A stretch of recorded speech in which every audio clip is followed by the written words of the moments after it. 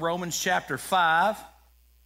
Back in chapter 3, basically God's word establishes a truth that everybody in the house this morning needs to understand. That apart from Jesus Christ, we are all guilty and condemned of sin. It's just the straight facts. Like them, embrace it, reject it, it does not matter. Apart from a right relationship with Christ, you are condemned because of your sin. And so in Romans 3 and in verse 10, Paul basically sums it up by saying that there are none that are righteous, not even one. All of us, everybody in the house, are guilty of sin.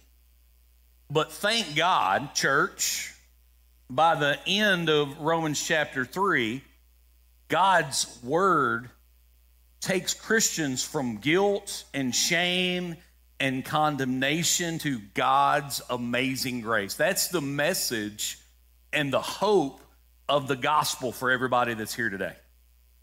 And that's where we need to really tune in and really understand the Word of God, that everything that we talk about centers around the cross of Jesus Christ.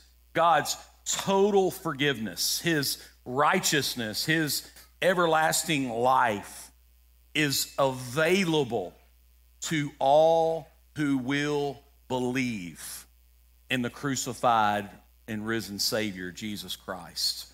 Next, in Romans chapter 4, which we covered last week, Paul uses the Old Testament example of Abraham to establish that salvation has always been God's grace through faith in the Lord. And the Old Testament saving faith was in the promise of a coming Savior that would be a descendant of Abraham. The New Testament saving faith is the fulfillment of God's promise through the cross of Jesus Christ. Romans 4, it went on to explain some amazing blessings that come through a faith in our Lord. Now, in chapter 5, Paul continues to talk about the blessings of believing on the Lord Jesus Christ. So let's look at our text this morning, Romans chapter 5, starting in verse 1. It says, "Therefore, having been justified by faith, we have peace with God through our Lord Jesus Christ, through whom also we have obtained our introduction by faith into this grace in which we stand. And we exult in hope of the glory of God. And not only this, but we also exult in our tribulations, knowing that tribulation brings about perseverance, and perseverance, proven character, and proven character, hope. And hope does not disappoint, because the love of God has been poured out within our hearts through the Holy Spirit who was given to us." Let's pray together.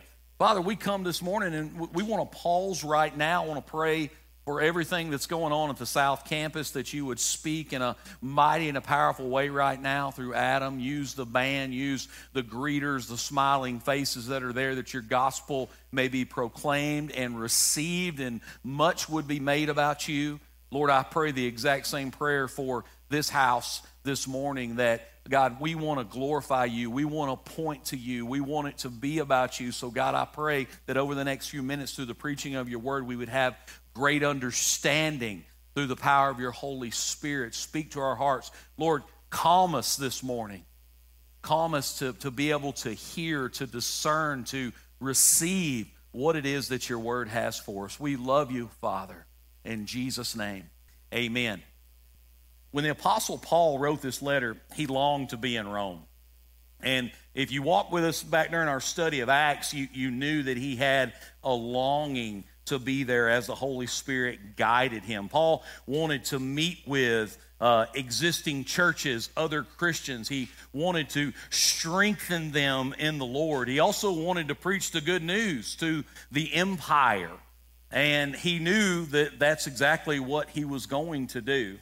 We know this because if you remember back in Romans chapter 1, Paul wrote in verse 9, He says, God is my witness, whom I serve with my spirit in the gospel of his Son, that without ceasing I make mention of you always in my prayers, making request, if by some means now at last I may find a way in the will of God to come to you. For I long to see you, that I may impart to you some spiritual gifts, so that you may be established. That is, that I may be encouraged together with you by the mutual faith, both of you and me. Now I do not want you to be unaware, brethren, that I often planned to come to you, but was hindered until now, that I might have some fruit among you also, just as among the other Gentiles.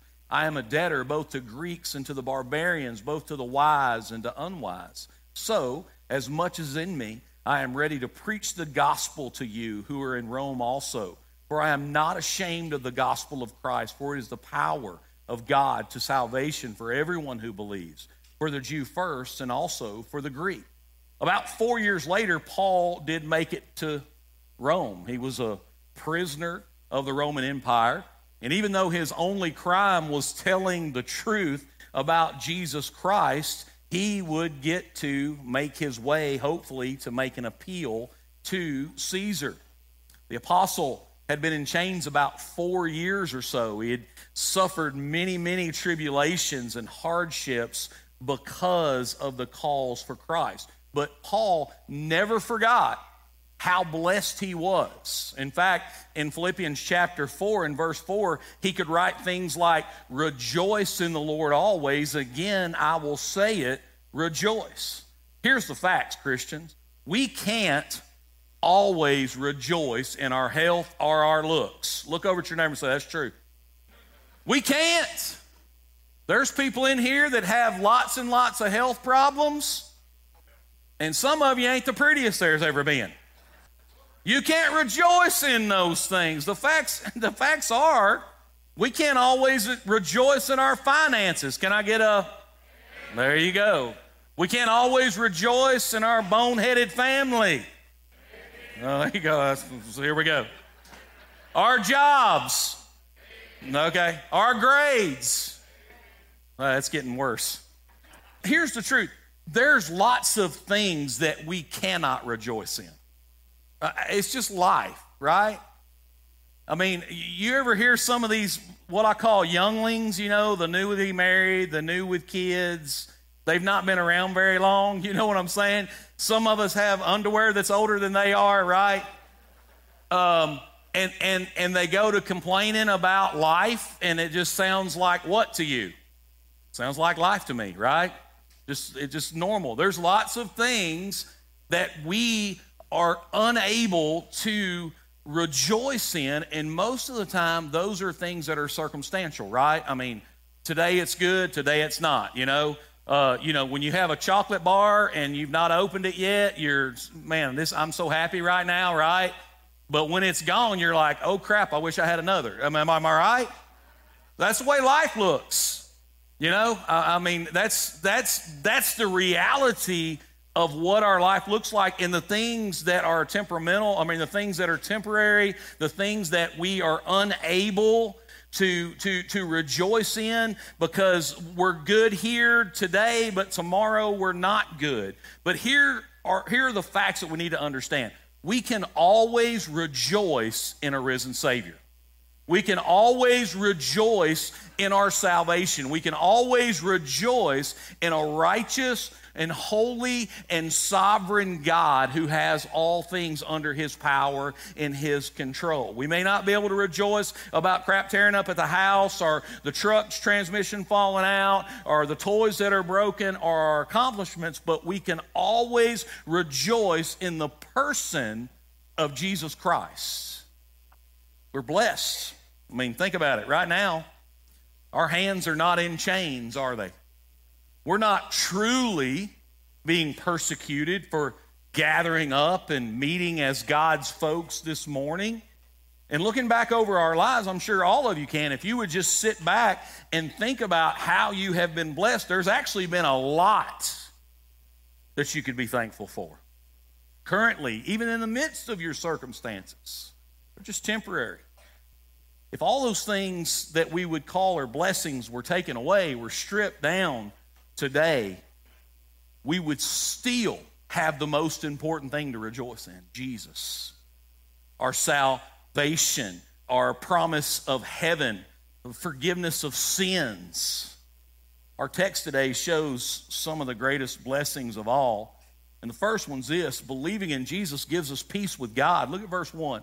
He says, therefore, having been justified by faith, we have peace with God through our Lord Jesus Christ. I'm going to tell you what, church, and for those that are not part of the church, believing in Jesus gives us peace with God.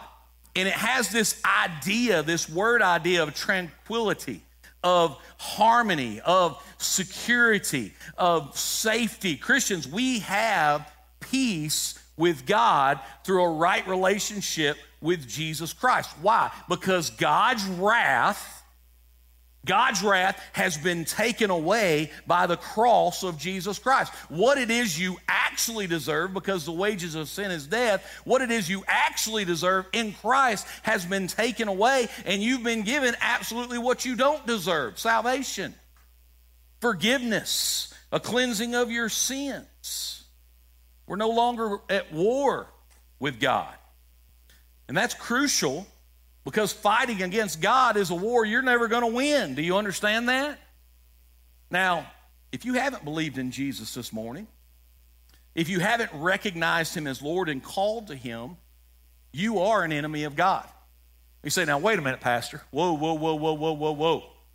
I'm God family country up in this place. I may not be a churchgoer. I may not be what you folks call a Christian, but I'm God family country up in this mug, right? That's where a lot of Southerners believe. If you're from the North, you probably look at this and go, yeah, this is the way these suckers believe. But yeah, you think that just by osmosis, because you were born in the South and there's churches everywhere you look, that somehow, some way, God looks at you and goes, yeah, you know, you're just, you were born in the right place, and it just so happens that there are churches everywhere, and yeah, you're a churchgoer and those things, and so therefore I'm going to say that you're a good person. But that's not true. That's a lie from the pits of hell. People tell themselves, and they got this, what we call the good old boy syndrome, right? If I'm just good enough, if I just give enough, you know, if I try my best, God looks at me and goes, okay, you know, he's doing his best here. But that's not the way salvation works, you see. We must come into a understanding of our need for Jesus and cry out to him in repentance, meaning a turning away, and ask him to do what we cannot do for ourselves. And if we don't, we're at war with God. We are enemies of God. And I know that statement tears folks up, but here's the facts. You either are for God or you are against God. Nobody is neutral, no gray areas here. How do I know it? The Bible tells me. Romans chapter 5 and verse 8 tells believers and reminds believers that God demonstrates his own love for us, demonstrates his own love towards us, and that while we were yet sinners, or still sinners, Christ died for us. Much more then, having now been justified by his blood, we shall be saved from the wrath of God through him. For if while we were enemies, we were reconciled to God through the death of his Son, much more, having been reconciled, we shall be saved by his life. The truth is, the Bible says that if you are without Jesus Christ, you are at war with God. We are his enemies. And realize it is not his fault, it is your fault. It is my fault. It's always our fault. Why? Because we are the ones who rebel. We are the ones who disobey. We are the ones who sin. But guess what Jesus did? The glorious gospel. Jesus came to give us peace and to make us right with a holy God. He came to give us two types of peace. He came to give us eternal peace. And this is the most crucial peace of all, peace with God. Colossians chapter 1, starting in verse 19, says that it was the Father's good pleasure for all the fullness to dwell in him, and through him to reconcile all things to himself, having made peace through the blood of his cross. Through him, I say, whether things on earth or things in heaven. You see, King Jesus died on the cross to take all the punishment, all the judgment, all the wrath of God. And the Bible tells us that 3 days later, he rose again from the dead. And now we can have this peace that we must have in this life. How? Through a right relationship with Jesus, period. We recognize that he's Lord. That's how we come to this peace. He also gives us an internal peace. We also desperately need this internal peace in our lives. Galatians 5:22 tells us that the fruit of God's Holy Spirit in our hearts and our lives is love, joy, and peace. In Philippians chapter 4, Paul tells Christians to be anxious for nothing, but in everything by prayer and supplication with thanksgiving, let your requests be made known to God. And the peace of God, which surpasses all comprehension, will guard your hearts and your minds in Christ Jesus. So when you're in Christ, you get the peace of God. You become part of the beloved. You become an adopted son and daughter. You are no longer an enemy, my friends, but you become a son. You become a daughter. You become a joint heir with Christ. So without Jesus, there can never really truly be any type of peace. But we are justified by faith when we confess and believe in the one who died in our place. And that's the kind of peace that I'm talking about here with God. It's nothing that we do. It's all about what he has done. Second things I want to point out in verse 2, believing in Jesus also gives us a pathway to God. It says, through whom also we have obtained our introduction by faith into this grace in which we stand, and we exult in hope of the glory of God. Our faith in Jesus Christ gives us an introduction, or in some translations, access into God's grace. Our faith in Jesus gives us access into all the goodness of God, an introduction into all the good things of God. You may have seen those road signs before that says limited access, right? You may have been wanting to go backstage of your favorite concert and you don't have an all-access pass. You know what I'm talking about? There may be limited access, kind of like a limited warranty on something you bought that had a warranty, but it's actually not a warranty. It's a limited warranty, right? So basically what's torn up on, it's limited in your warranty most of the time. That's where we find it. Think about this. It's this introduction, this all access that we get in our text here in verse number 2. We have been brought in by Jesus and introduced. And I don't know about you, but introductions I think are pretty important, to be respectful, to be hospitable, to both being a guest and a host, and meeting and introducing yourself to someone for the very first time. That's real important. That's what I think of when I think of introductions. And, you know, nothing like somebody who's rude that doesn't greet their host, right? I always hate that. I think people like that are sorry. But, you know, this is bigger than that. I want you to understand that. This is a bigger type of introduction. This is what Jesus Christ himself has done for us. Without our help, by the way, I just hope you understand that. We are introduced by Jesus through faith into God's grace, and he is the one who makes that way of introduction, or access to a holy and righteous God. Basically, Jesus takes us into the very presence of God. And when that door is open, we don't find God's wrath and condemnation, y'all. You hear me, church? When Jesus makes that introduction, when he gives us that access to a holy God, behind that door is not a wrathful God that's looking to condemn you, but a heavenly Father that opens his arms wide open and says, welcome, my beloved. And the thing about it is you and I don't have anything to do with it. It's what Jesus does. He's the one that gains the access for us. He's the one that gives us the introduction.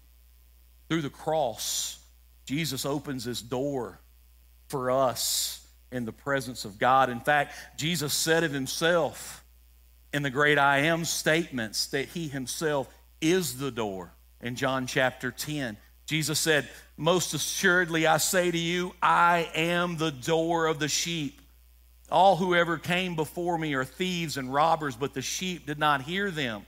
I am the door. If anyone enters by me, he will be saved and will go in and out and find pasture.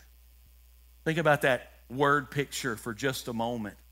When Jesus himself, being the door, opens the door to the Heavenly Father, we find peace, we find pasture, we find exactly what it is that we need. The way that we were made by God, we find fulfillment in being in his presence. And that's what Jesus is doing here. In fact, Jesus said of himself, I am the way and the truth and the life, and no one comes to the Father except by me. Next thing I want you to see in verse 3 is it also gives us praise for God. He says that we exult in hope of the glory of God. This word exult or rejoice in verse 2 is talking about a joyful boasting about God. This is where we brag on God. We give him the glory. We're praising the Lord. We rejoice. And it's a strong word, this rejoice, meaning that we are absolutely filled to the gills with the joy of God. It's this idea of being filled with so much joy that we can't even hold it in. You ever been around a Christian that loves Jesus so much they can't hardly contain it? If you ain't, you need to find one. And if you are one, you need to let the rest of everybody else know, I guess. I don't know. But we begin to praise the Lord, rejoicing in this sure hope that we have. And the truth is, we ought to praise God for who he is and all he's done all the time. But we especially ought to praise God for the wonderful, sure hope that we have in Jesus Christ. Next thing I want you to see is believing also gives us progress from God. Look at verse 2 again. It says, through whom also we have obtained our introduction by faith into this grace in which we stand. We exult in hope of the glory of God. And not only this, but we also exult in our tribulations, knowing that tribulation brings about perseverance, and perseverance proven character, and proven character hope. Paul tells us right here that we can joyfully boast even in our tribulations. And the reason why is because the progress that God is taking us, this trail that he's taken us, this movement that he's taken us now. Because of our faith in Jesus, we can keep giving God glory and joyful praise even in the hard times in life. Now, I want you to understand these tribulations that Paul's talking about are specific. They're not based on the things that we do that are stupid or brought on by ourselves. Do you understand what I'm talking about? Sometimes I want to clarify the scriptures here to make sure that you understand. Sometimes we bring tribulations on ourselves because we do something ignorant. Anybody? You ever done something and it's like, oh man, the devil's after me today. No, buddy, you're just dumb, right? Have you ever met somebody like that? It's always the devil's fault. It's like, man, you're giving this sucker way too much credit, okay? No doubt he's prowling like a roaring lion, but he's probably not after you. Remember, he's not omnipresent, so he can't be everywhere at all times. He's probably not after you. You're a train wreck by yourself. You know what I'm saying, right? Sometimes that's why I don't ever blame the devil for stuff, because I know I'm a train wreck on my own. But we do. There's things, we put ourselves in circumstances, right? We put ourselves maybe in over-promising and under-delivering, or maybe we get ourselves in a financial bind, right? Or we do something extra ignorant on certain days, right? Like trying to do burnouts and smoking tires and popping wheelies and that sort of thing, and then our transmission goes out, right? We climb hills we ought not to, flip stuff, and then we go, the devil's just after me today. Right? I mean, that's ignorance. That's pure ignorance. We talk We speak when we probably should listen. Sometimes we get ourselves in a bind with somebody else because we probably should have just shut our mouth and went, yes, ma'am, yes, sir, or whatever. But instead, we got to run that 5-cent mouth, right? And we got to say something regardless. Before we know it, we open up a whole can of worms, and then everybody's against us. Oh, I'm just going through this tribulation. That's not what Paul's talking about here, by the way. That's not what he's talking about at all. He's referring to suffering caused when we follow Jesus in a world that hates him. That's what Paul's talking about here. He's not talking about stuff we get ourselves into because we do ignorant stuff. He's actually talking about suffering for Jesus, the tribulations that come when we stand up when nobody else will. When we stand up for Jesus and we take that stand and we say, you know what, this is what the Lord said. I'm going to believe in the Lord. I'm going to trust the Lord. I'm going to follow the Lord. And everybody else rises against us because we do it. That's the tribulations that Paul is specifically addressing. This has nothing to do with whether or not you can pay your cell phone bill this month. Amen? It's the truth. A lot of people don't want to hear that, but that's what he's talking about. Here's the truth. When we go through tribulations because the cause of Jesus Christ, we can rejoice because tough times in our lives and persecution brings us progress in the Christian life. When somebody starts questioning your faith, when somebody starts telling you, well, no, the Bible don't say that, or it contradicts itself, or no, I don't think you know what you're talking about, what do? You turn to the Scriptures, don't you? You begin to dig, you begin to study so you know what you're talking about. Am I right? Anybody ever do that before? Yeah. You get ready, you get prepared, you grow, you learn, you get convicted. Yeah, as you begin to do this, you're praying the whole time, Lord, give me the words to say. I want to be able to speak wisdom right here, but I want to know what I'm talking about. So I'm going to read and study the Scripture, and the Word begins to speak to you, and you begin to change yourself. Not only do you get the head knowledge, but you begin to get the heart knowledge, don't you? And the Word of God begins to get here and begins to change you, and you go at it in a totally different way. There's been many times that I've gotten ramped up over something somebody said that I thought, boy, that is just don't sound right at all. I go to the Word of God, I find out it's not right. I begin to study it because I'm thinking the next time that sucker brings it up, pam, pam, pam, I'm going to pound on that head. And they're going to cry when it's over with. It's going to be like that. And then the more I study it, the more it begins to change me. You see, when we're facing tribulations, when we're facing questioning, when we're facing somebody saying, no, that's not right, that's bogus, that's hogwash, that's old-timey stuff, whatever, it draws us and strengthens us in our faith. And think about all that we learn when we do have tribulations in our lives. Think of all the growth that takes place where you're prepared and you're stronger for the next time.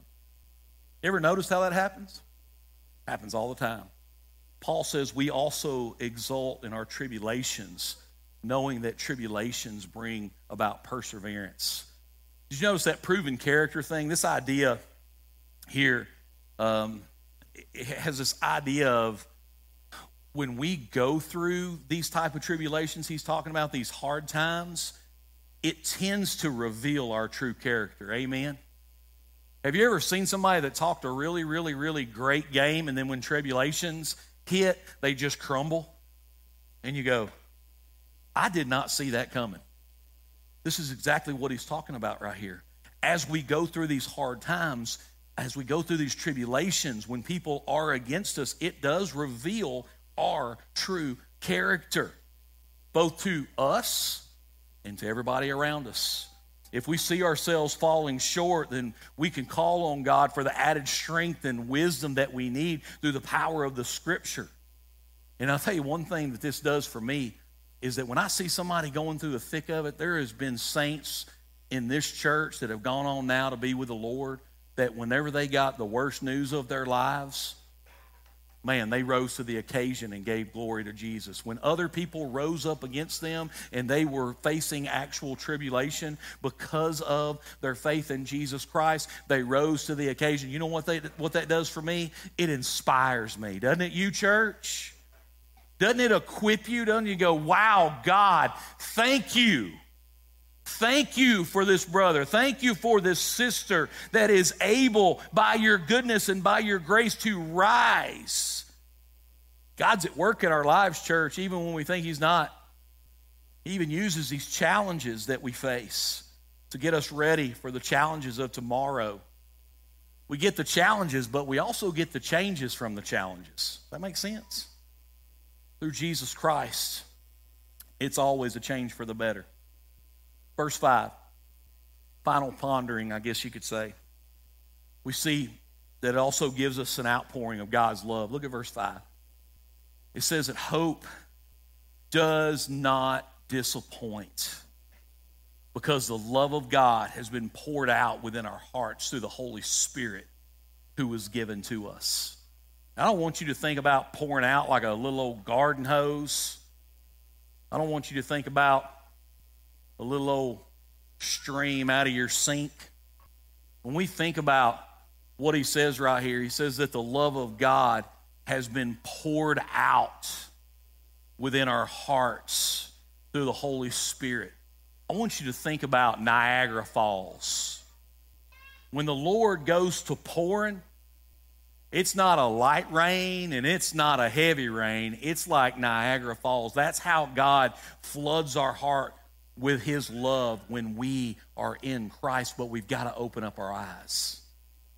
We've got to recognize it. We got to see that this God-sized love comes by the work of the Holy Spirit in our lives. It comes through this faith in Jesus Christ. It includes our love for God, our love for our brothers and sisters in Christ, our neighbors, our love for the lost.